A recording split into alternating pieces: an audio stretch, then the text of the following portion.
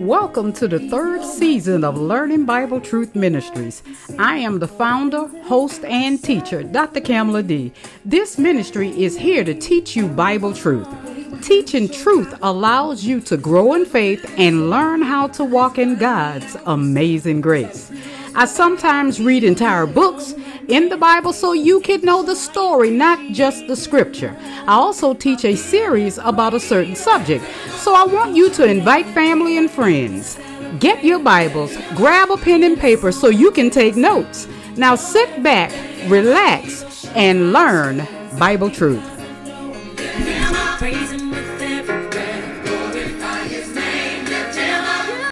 Good day, saints. Today is Saturday. We have reached December the 18th of the year 2022. Exactly 1 week, 7 days away from December the 25th, which is Christmas Day, the pagan holiday chosen by man as the birth of Jesus Christ.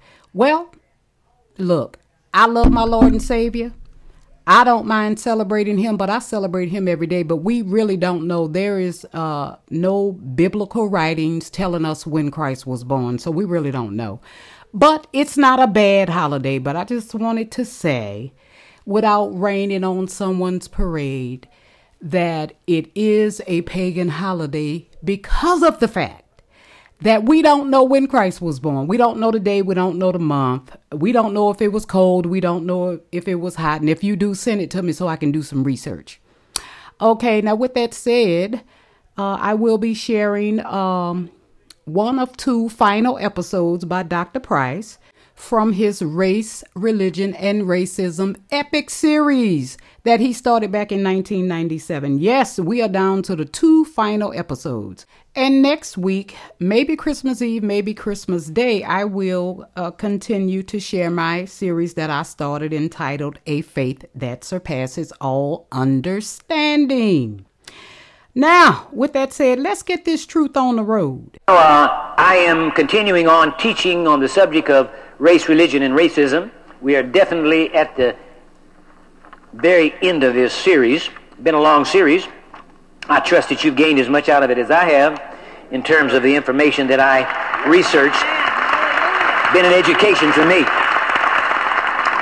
And so the ground rules for this series, which have been all the way through from day one, the ground rules are: if you decide to write me a letter, whether a positive letter or a negative letter, it is absolutely mandatory, if you want me to read your letter, personally to read it, that you have to have your full name and return mailing address on your letter. I personally will not read any letters that do not have your name and return mailing address on them. So those are the basic ground rules, and if we follow those rules, everything will work out very smoothly. It has all the way through the series, and I think in part because the Lord directed me in the very beginning to give those ground rules, and so it's cut down on a lot of unnecessary confusion. Now, we're in the last and final segment of this threefold series, Race, Religion, and Racism, and we're in the segment on religion. And last time, I gave you some, I think, very interesting information about biblical characters in reference to their ethnicity. Now, again, I want to preface this particular teaching today by saying it's easy to say that it doesn't matter what the ethnicity of the people in the Bible was. It doesn't really make any difference. But you see, that's only because if it makes a difference, then it may upset tradition. And it may put a different complexion on things the way they have been perceived historically in terms of the last 2,000 years of the church age. I think it's important because I believe that God knew it would be important, because God is the one that put it in the Bible the way He did. Now, I didn't write the Bible. I know you didn't know that.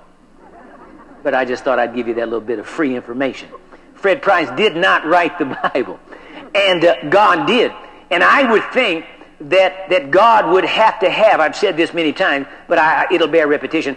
I think that God would have to have at least as much sense as I do. Now, he couldn't have any more than me, obviously. I mean, all he could do is create the universe and sustain it and keep it running, so he couldn't have any more than me. But I think we would all be willing to at least assent to the fact that God would have to have at least as much sense as me. And so I would not put nonsensical information in a book as important as the Bible. In other words, I wouldn't put things in there that would be misleading at face value. I wouldn't put things in there unless they had a purpose, because God is a God of purpose. And so consequently, if he puts something in the book, in his word, then there is purpose in it, and it's up to us to have the spiritual foresight to check it out so that we can understand what his purpose is. Now, last time we found out that there were people of color in the Bible. And I've alluded to this before, but I think it's important to say it again, and perhaps even to elaborate on it a little bit more. There are more people of color on the planet than there are people that we would call not of color. Okay? There are more darker skinned people planet-wise than there are what we would call light or fair-skinned people planet-wise. So I think that it's probably important to God that everybody on the planet that becomes a Christian understands that God, the Creator, doesn't have an ethnicity problem. And obviously, since God is only as smart as me and not smarter, he would have foreseen the racism problem, the color, ethnic prejudice problem that would come down the pike, as it were, in human history. And especially, he would be aware of the fact that this thing would raise its ugly head within the context of his own church that he gave his own son to redeem and give his life for. So in order to diffuse the possibility of that ethnic stuff having an impact on his church, which is supposed to have an impact on the world, and therefore that impact would be diminished if there were internal strife within the body of Christ itself. Okay? So God, I believe, put things in the Bible so that we would not stumble over the trickery of Satan in infiltrating the church with this business of ethnicity, color, identification, all the rest of the garbage that goes along with it. The problem with the church has been that the church has not read the Bible. Amen. Amen. Say it again. The church has really not read the Bible, because all those scriptures that I gave you last time, God didn't just put them in the book last week. They've been in there ever since the Bible was written. Are you following me? But we walked right over it. Incredible. Because preconditioning can blind you to present truth. Now, primarily I'm dealing with the American church scene, because that's what I'm actually a part of. We're all of us are part of the body of Christ worldwide. But from a geographical point of view, from a nationality point of view, then I am an American, and I am in America, and so I'm in the church in America, and I would have the greatest degree of experience basically in this church environment. And in this church environment, there's a problem with this business of race and color. We've talked about it all the way through the series. So I thank God, in order to cut down again on the possibility of this being a problem for the church, so that the church wouldn't be a problem for the world. The world is messed up the way it is because of the church. See, I've said it before. Jesus said we're the light of the world. Or should be. He said we're the salt of the earth. Or we should be. But we haven't been that to the world. And consequently, it has allowed Satan to have free access to a great majority of the citizens of the world for evil and not for good. All because the church has been so involved in infighting and throwing up such a negative portrayal of unity that the rest of the world says, why do we need to become a part of the church? We can be prejudiced without belonging to the church. I can be racist without going to church. I don't have to get baptized to be racist. You know, and I don't have to go to church in order to have a superior attitude towards others and a negative or inferior attitude about other people. Now, having said all that, we covered last time the fact that there is a black or color presence in the Bible. And if God put it in there, then he must want us to know about it. Or why would he have put it in there? Now, last time we found out that Jesus had 12 disciples and one of them was black. Now, most Christians didn't know that. I'm talking about black Christians, white Christians, red, brown, and yellow Christians. They didn't know that.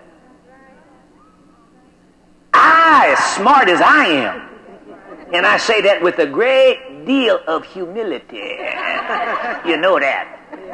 And as many times as I've read through the New Testament, I never saw it until I did the study on this series.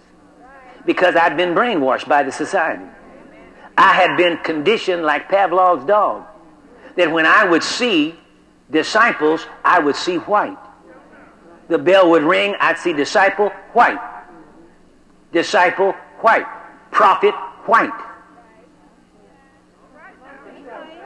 It was a conditioning process. All my life, I've been in this environment. And so when you look at a thing, instead of seeing what's there, we have seen what has been programmed into us. Well, it's over. Now, let's go on to something else. Acts chapter 13, if you please.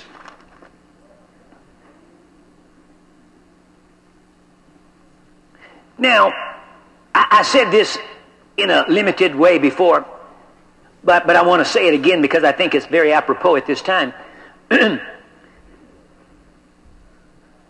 My purpose when I was doing this research was not to find out that black was better than white, was better than black, was better than brown, was better than red, was better than yellow. That was not my purpose.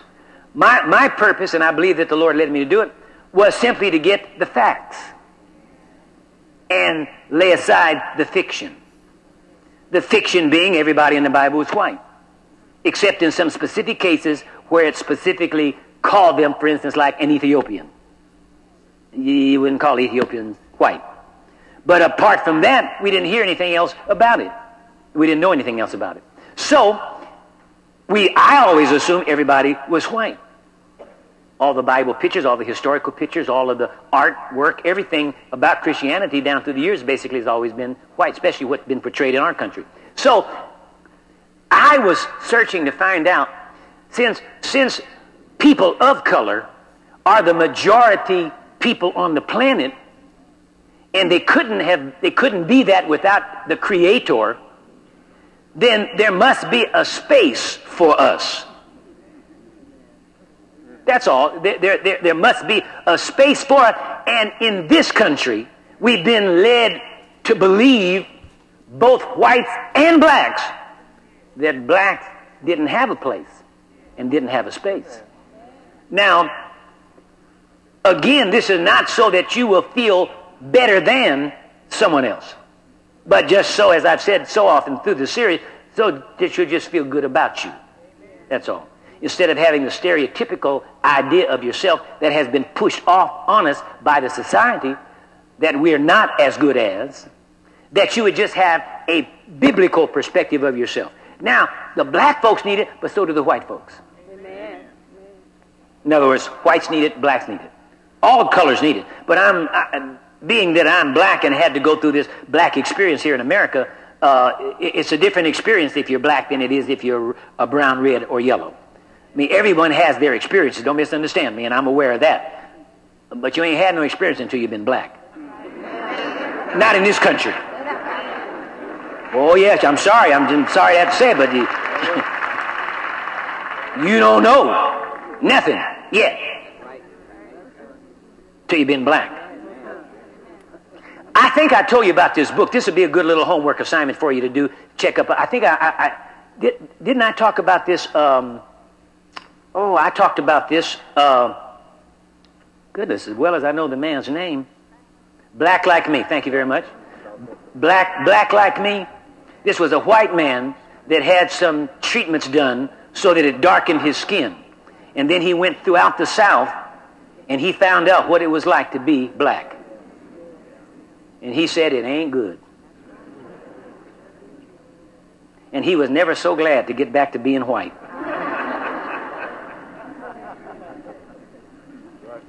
Now, so again, we need to have empathy for one another.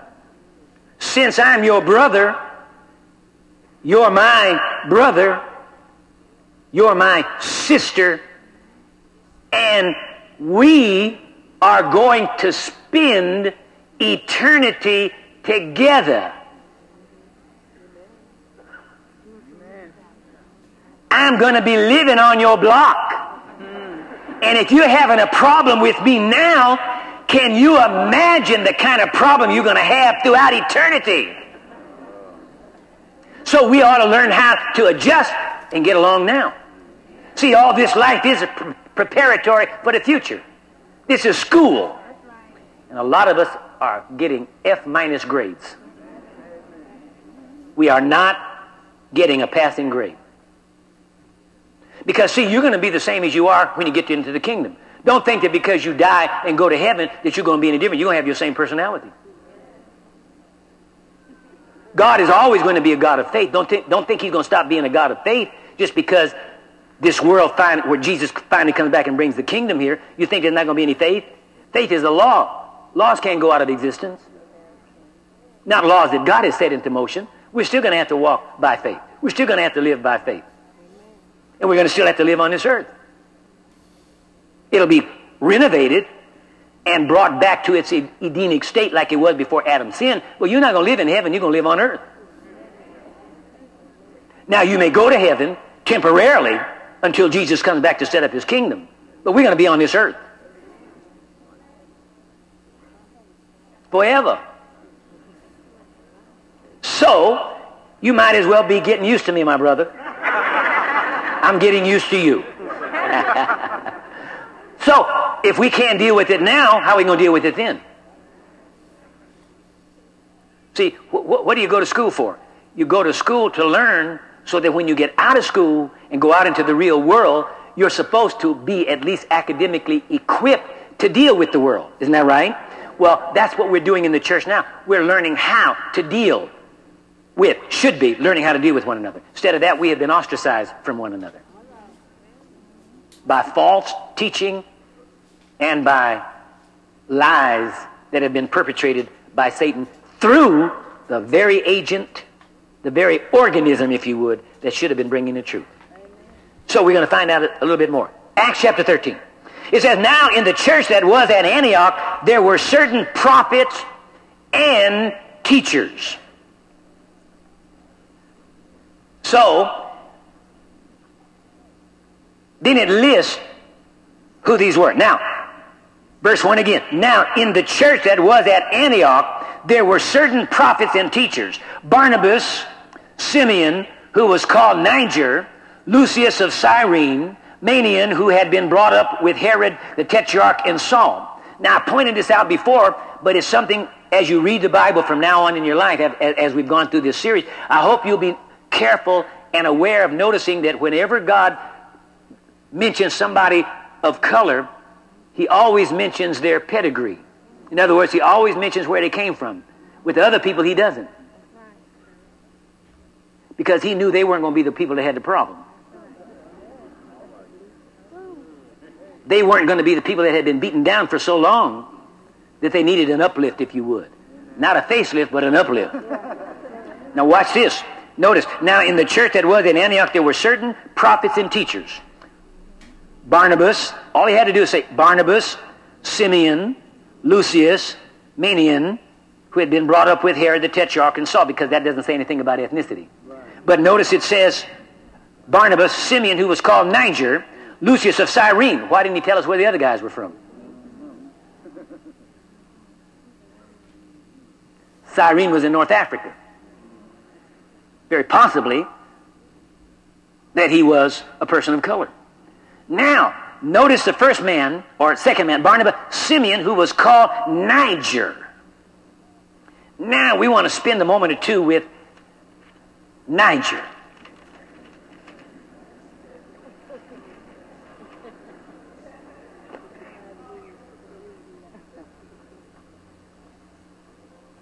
Now, in Strong's Concordance, Mr. James Strong defines the word Niger, Niger, as follows.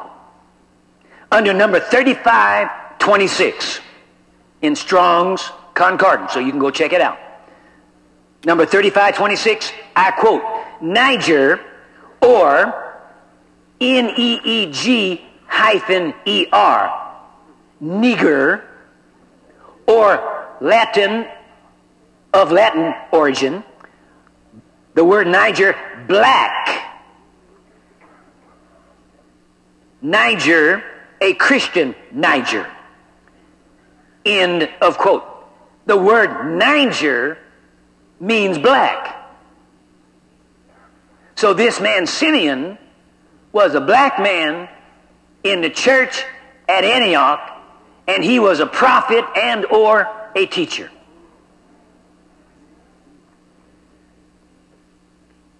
That meant he had a position of some degree of authority and anointing.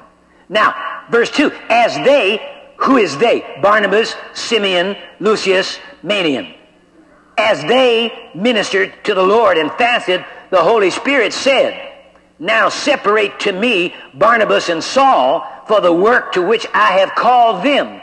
Then having fasted and prayed and laid hands on them, they sent them away. Who sent them away?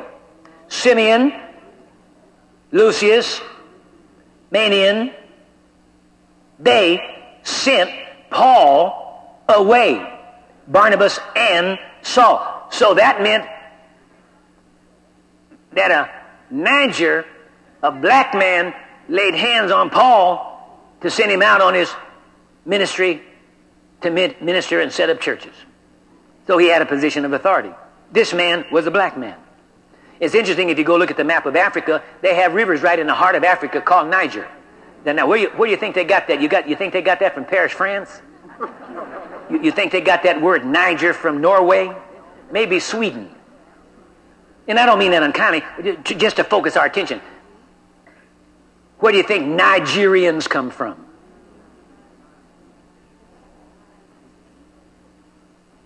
The Niger River is in the land of black. You remember that? Egypt, Africa, Niger. This man's name, Simeon, was a Niger. In fact, they called him black. Because notice what it says, Simeon, who was called Niger. So they called him Niger. Isn't that interesting? All right, let's go to Acts chapter 21.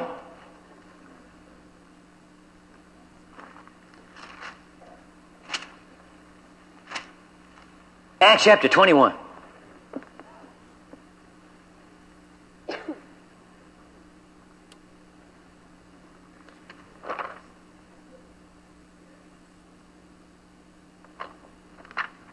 Oh, my. Acts 21, verses 30.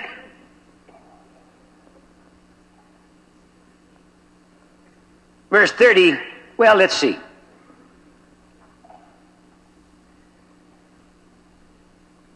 Now, it's a long story here. I don't want to read it all. But if you'll remember, Paul had finally come back to Jerusalem, and the church persuaded him to go with some other brothers into the temple and go through some orientation, as it were, for a period of time. And then they found out that Paul was there and that he had a Gentile with him, and the religious people stirred up the people to think that Paul had brought a Gentile into the temple. So they rushed in and grabbed Paul, took him out. They slammed the doors of the temple shut, and they were about to kill Paul. And the Roman man in charge of the Roman garrison there at Jerusalem came down and rescued Paul. Let's see.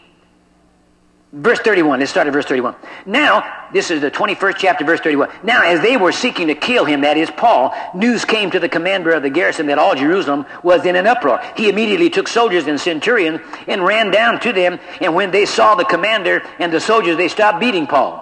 Then the commander came near and took him and commanded him to be bound with 2 chains, and he asked who he was and what he had done. And some among the multitude cried one thing and some another. So when he could not ascertain the truth because of the tumult, he commanded him to be taken into the barracks. When he reached the stairs, he had to be carried by the soldiers because of the violence of the mob. For the multitude of the people followed after, crying out, "Away with him!" Then as Paul was about to be led into the barracks, he said to the commander, "May I speak to you?" He replied, "Can you speak Greek?" Now, if the commander asked him that, Paul must not have looked Greek. Amen. He must have looked like something else entirely different from a Greek. And that's why he said, "Can you speak Greek?" That'd be just like me asking this man. Now, he might be able to do it, but you know and I know that this is not the norm. Can you speak Russian? No. I mean, you just don't walk up to a black man in America and ask him, "Do you speak Russian?" Okay, now follow this. I'm leading up to something. Verse 37. And as Paul was about to be led into the barrack, he said to the commander, "May I speak to you?" He replied, "Can you speak Greek? Are you not the Egyptian?"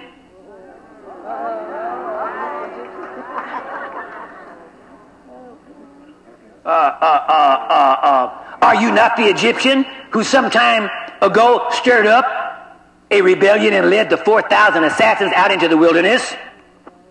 Now, why would the centurion ask him, "Aren't you the Egyptian?"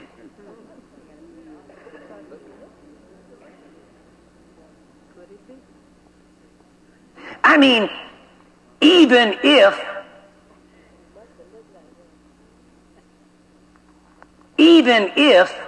now let me find somebody that I know so that I know they won't get their feelings hurt. Let me.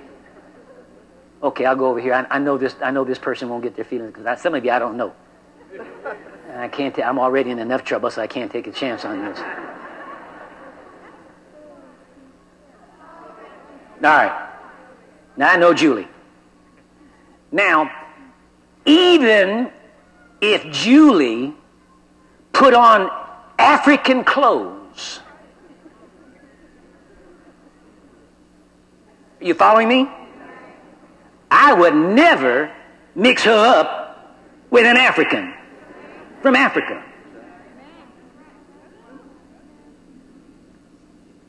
And I'm not talking about South Africa, because basically the white folks in South Africa don't wear those kind of clothes that we wear in Nigeria and Kenya, and the kind of long draping flowing clothes. Okay, so don't try to throw that on me, because I've been to South Africa, Johannesburg. They look just like you, all dressed just like this, just like that, just like you. Okay, but I would never make that mistake. I don't understand how this centurion, because first of all he asked him, he said, "Can you speak Greek?" So it must not look like a Greek. And then he said, "Aren't you that Egyptian?" Now, why in the world would he ask a white man? Because Paul was white. Well, all this went, I always thought he was, what they always told me. Why would he ask him, "Are you an Egyptian?"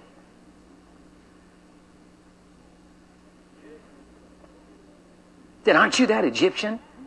I mean, see, whatever Paul looked like, he didn't look like he was Greek, and therefore he didn't look like he could maybe speak Greek. And the centurion said, "Can you speak Greek?" It'd be just like me asking Jimmy, "Can you speak Chinese?" Don't even try. He said, "Bow wow." No. So here's the point. How do you mix up an Egyptian with a Greek with a Caucasian? Now remember, Egypt, we looked at it in the Bible. Egypt was called the land of what? Land of black, land of Ham. That's what it's called in the Bible, the land of Ham, and Ham was black. So why did this man mix up Paul with an Egyptian? Interesting thought. Paul was mistaken for an Egyptian. Now go to Exodus chapter 2. Something to think about. Can you speak Greek? Exodus chapter what? 2. Exodus chapter 2 and verse 2.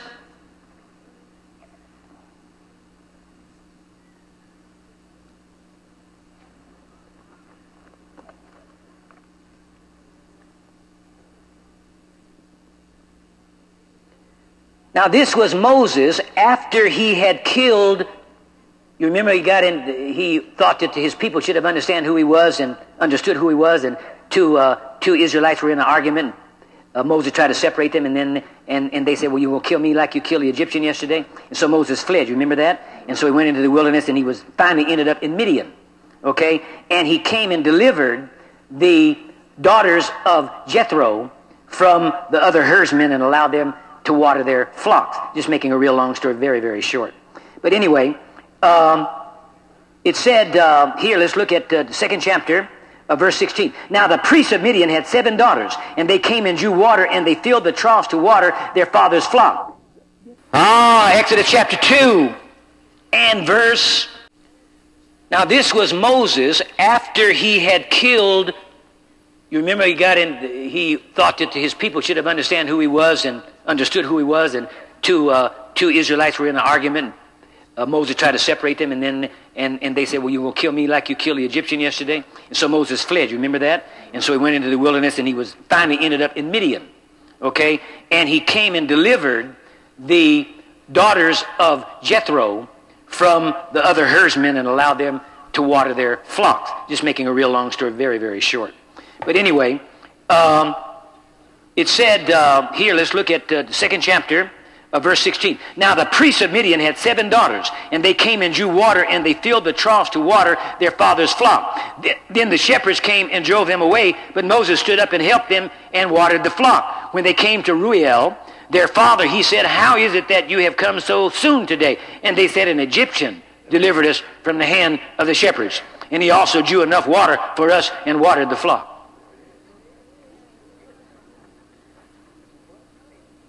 Egyptian? Moses was mistaken for an Egyptian.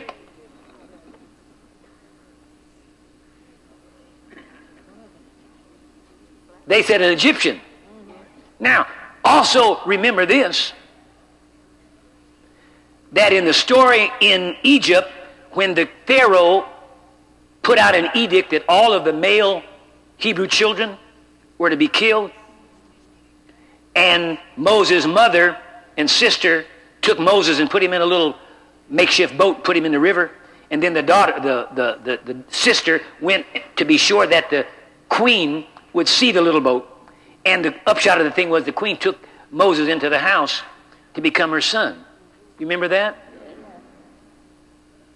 Now, we've always seen all of those, everybody in there was white. Right?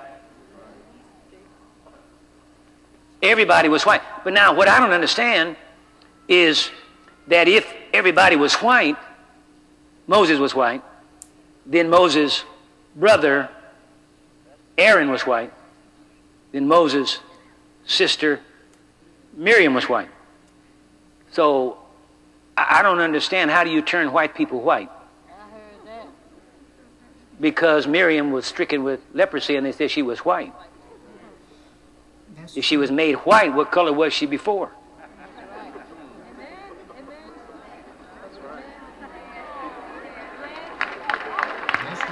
So I could see why Moses might be mistaken for an Egyptian. Because remember, it was 430 years that the children of Israel were in bondage and servitude and slavery to the Egyptians. And remember that Moses brought and led the children out of Egypt by the hand of God after mighty signs and wonders. And Moses didn't enter to his ministry till he was 80 years old. So that meant there was still 300 and some years of amalgamation of Hebrews and Egyptians. And don't think that the Egyptian didn't take those Hebrew women for their concubines and their sex play toys. Just like the white slave masters down in the South took our black forefathers and foremothers and made them their slave toys. And that's why you got this great variety of black folk in America. You got them from Snow White to jet black. Where'd that come from?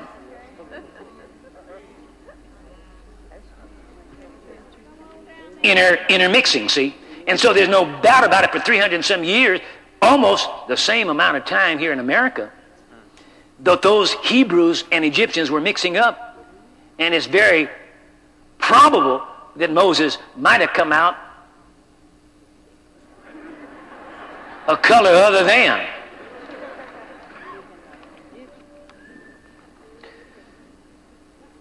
Because there has been a deliberate cover-up over the years of the value and the accomplishment of African Americans in the realms of science and technology, I think it would be very educational, revealing, and inspiring, both for blacks and whites, to know that blacks have made significant contributions to the development of the United States of America. Amen. See, there is a perception that black people have made no positive contribution to this nation.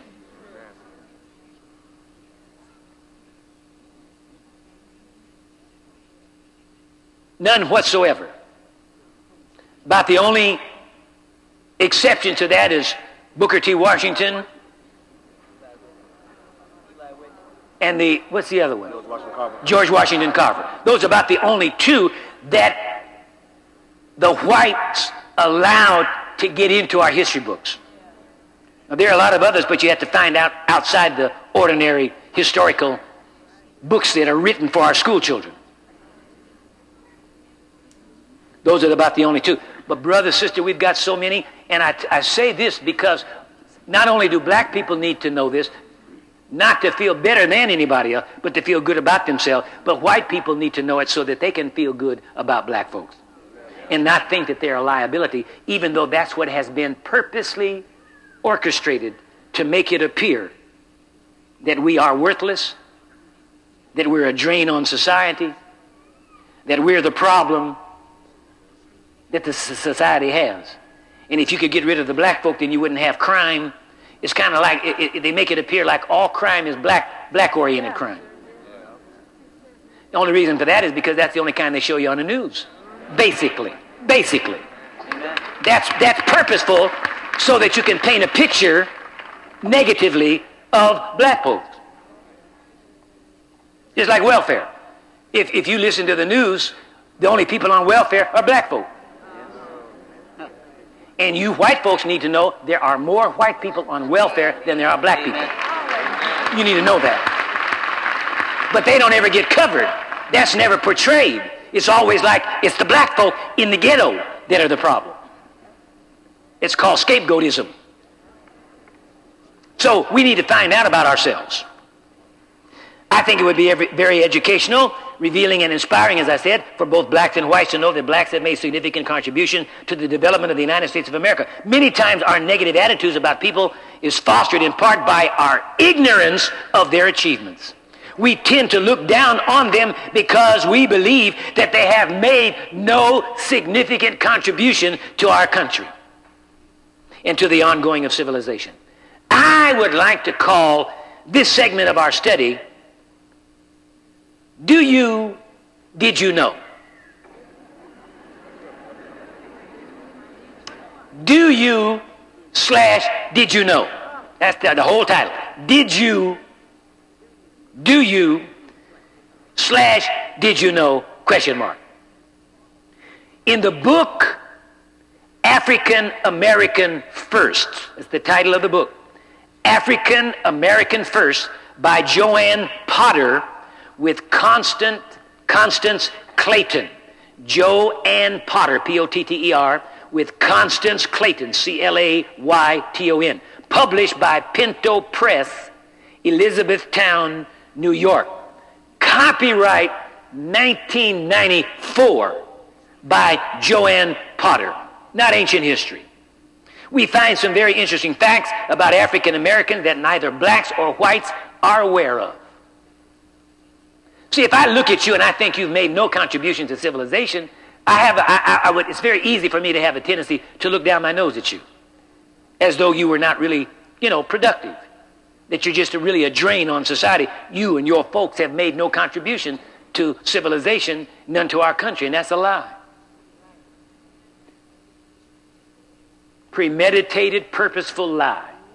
And they're still basically teaching this garbage in the schools now. Number one, who made the first clock in America, in the American colonies? In 1754, Benjamin Banneker, a black man. You find that on page 233 in African American First. Number two, who designed the first automatic lubricator? In 1872, Elijah McCoy patented his first invention, an automatic lubricator for machinery. Elijah worked for the railroad, and he was a man, what they used to have to do with these big trains, that the trains could run only so long, then they'd have to stop. Then the men would have to come out and oil the machinery, oil the wheels and the bearings by hand.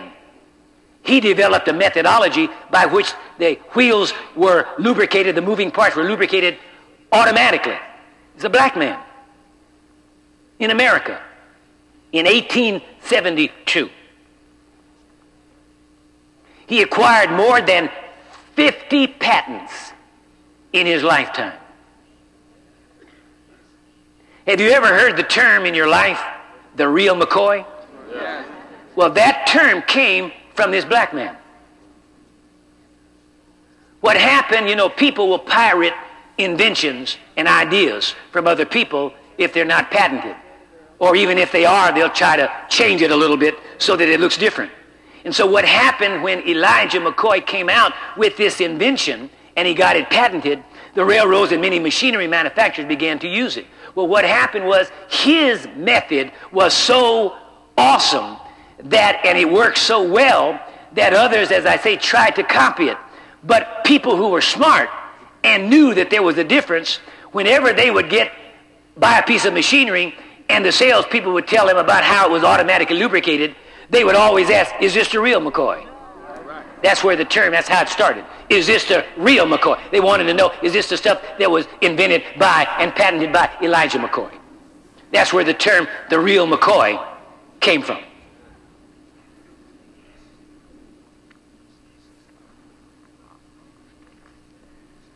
Who invented the first railroad telegraph system?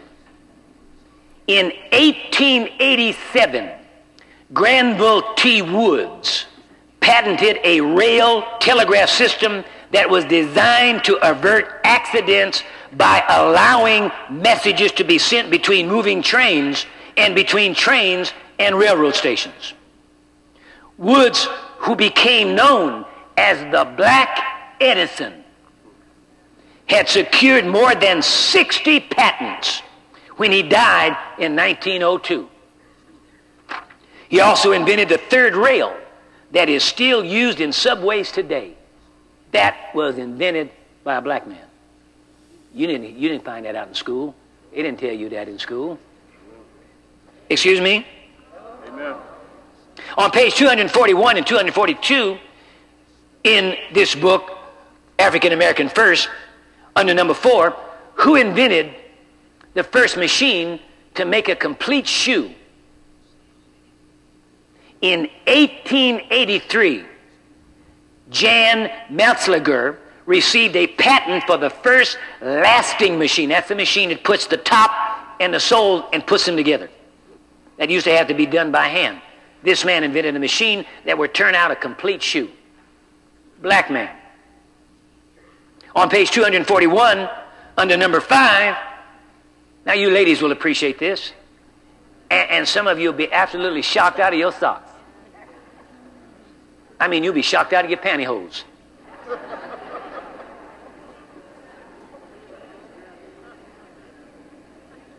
Well, women do wear pantyhose, don't they?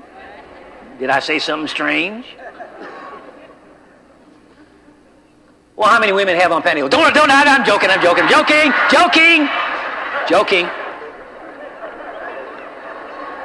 Joking, just wanted to get your attention. The first ironing board was invented and patented in 1892 by an African-American woman named Sarah Boone, B-O-O-N-E. She received a patent for an ironing board. She had devised a narrow wooden board with a padded covering supported by legs that could be collapsed. Before Boone's invention, people just stretched something out over on a table or between two chairs or something like that. Some of you are old enough to remember that. Can I get amen here? Honey, I remember that. I remember that. Yeah. People ironed on tables, on boards laid across chairs, all kind of different ways. Some of you these modern women, they don't know nothing about this stuff. Anyway, on page 242, number 6. Now, let's get a little more technical. Let's get past ironing boards and shoe lasting machines. Let's get into medical science. Because surely black ignorant Africans couldn't know anything about medicine. All they know is about witch doctors. Things like that, right? Wrong. Who performed the first open heart surgery? In 1893, an African-American doctor named Daniel Hale Williams made history. When James Cornish was stabbed in a bar brawl in 1893 and sent to Providence Hospital, Williams used an innovative technique to save his life. Without the aid of x-rays, antibiotics, or blood transfusion, the gifted surgeon made an incision in Cornish's chest and stitched up the wound. The patient recovered completely, and the amazing operation made Williams famous throughout the country. On page 242 and 243, under number 7, who invented the first traffic light and gas mask? First traffic light and gas mask. In the early days of the automobile, traffic was controlled by a policeman sitting in a little tower at intersections, manually operating stop-and-go signals. This all changed when Garrett A. Morgan, after seeing an accident between an automobile and a horse-drawn carriage on a busy street, invented and patented the first automatic traffic light in November 1923. In 1916, Morgan came to public attention in a big way. Now, I almost don't want to read this, because this will show you how entrenched this racism is and has been in this country. This is sick. Y'all have air sick bags with you? I hope you have air sick bags with you. This is really sick. Tell me we don't need to deal with this mess. Listen to this now. In 1916, Morgan came to public attention in a big way when, using a breathing device he had invented 2 years earlier, he took part in a dramatic rescue. A disastrous explosion had occurred in a tunnel below Lake Erie, trapping nearly 30 workers. Morgan and his brother, wearing his newly invented device, which he called a safety hood, went into the smoke-filled shaft and pulled the workers to safety. When they heard about the rescue, fire officials around the country placed orders for the safety hood. But many canceled the orders when they learned that Morgan was an African American.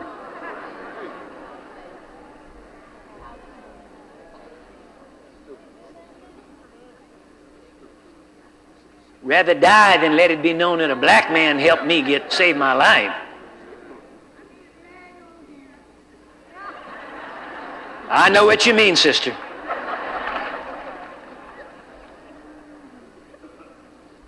At this point, the Army saw the value of Morgan's invention, made some improvements on it, and the safety hood became the gas mask that saved thousands of lives in World War I. On page 245 and 246 under number 8, who set up the country's first blood plasma bank?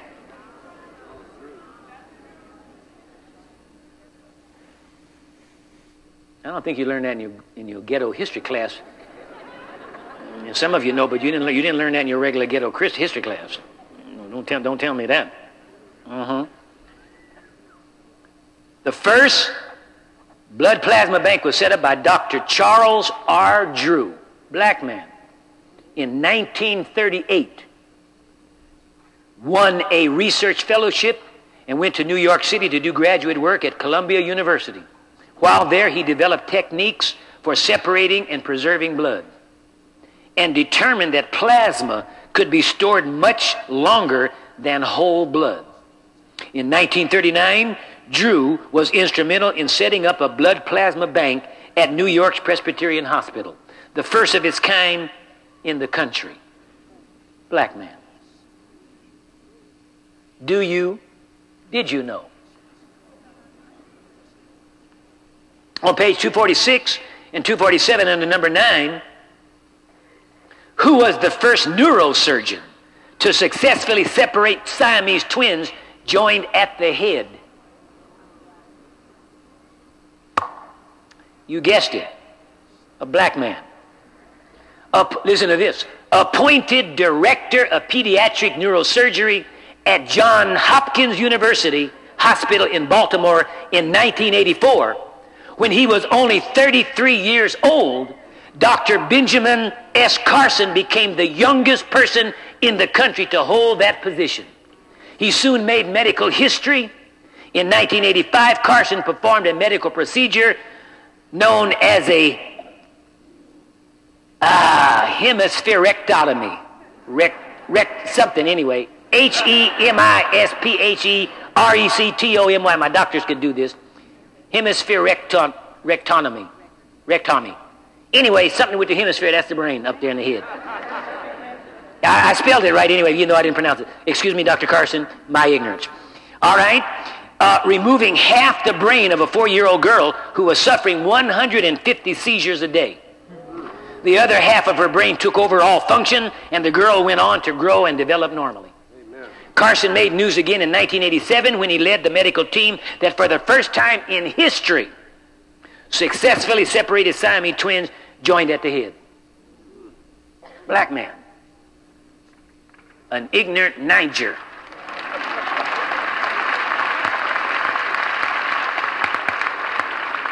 Now here's a little something you didn't know, a little sporting thing. On page 251 under number 10, who was the first jockey to win the Kentucky Derby 3 times? A black man. A black jockey. You don't even have any black jockeys today. See, at first they put the black boys on the horses so that if the horse was wild and bucked and threw the jockey off, the white boys wouldn't get killed or hurt or injured. Now, once horse racing began to make money, they weren't going to let them black boys make that money, so they crowded them out and they no longer were jockeys. See, some of you can remember this in certain places in the city and the country. You go out and you see people's lawns and they have this little miniature statue of a jockey. See, you might have thought that was a put down. That was not a put down. That was the fact that in the beginning of horse racing in this country, all jockeys were black.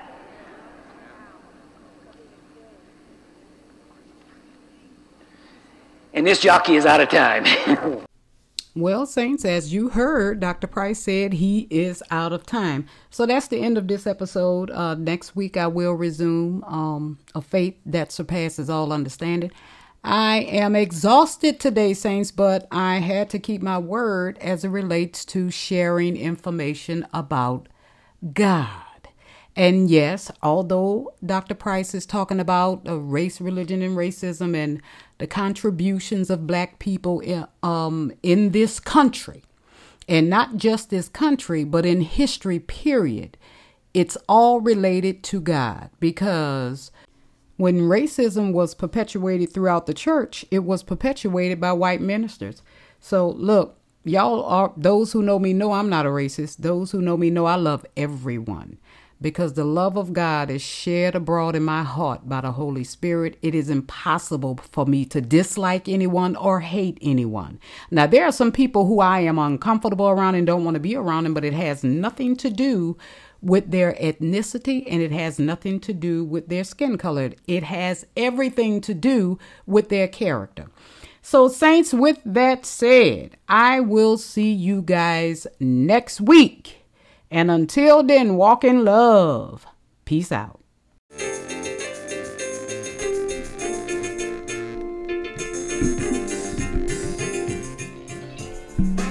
I hope you were enlightened by this message. If you have any questions or comments about this message, you can contact us by emailing talkingbibletruth.cd@gmail.com.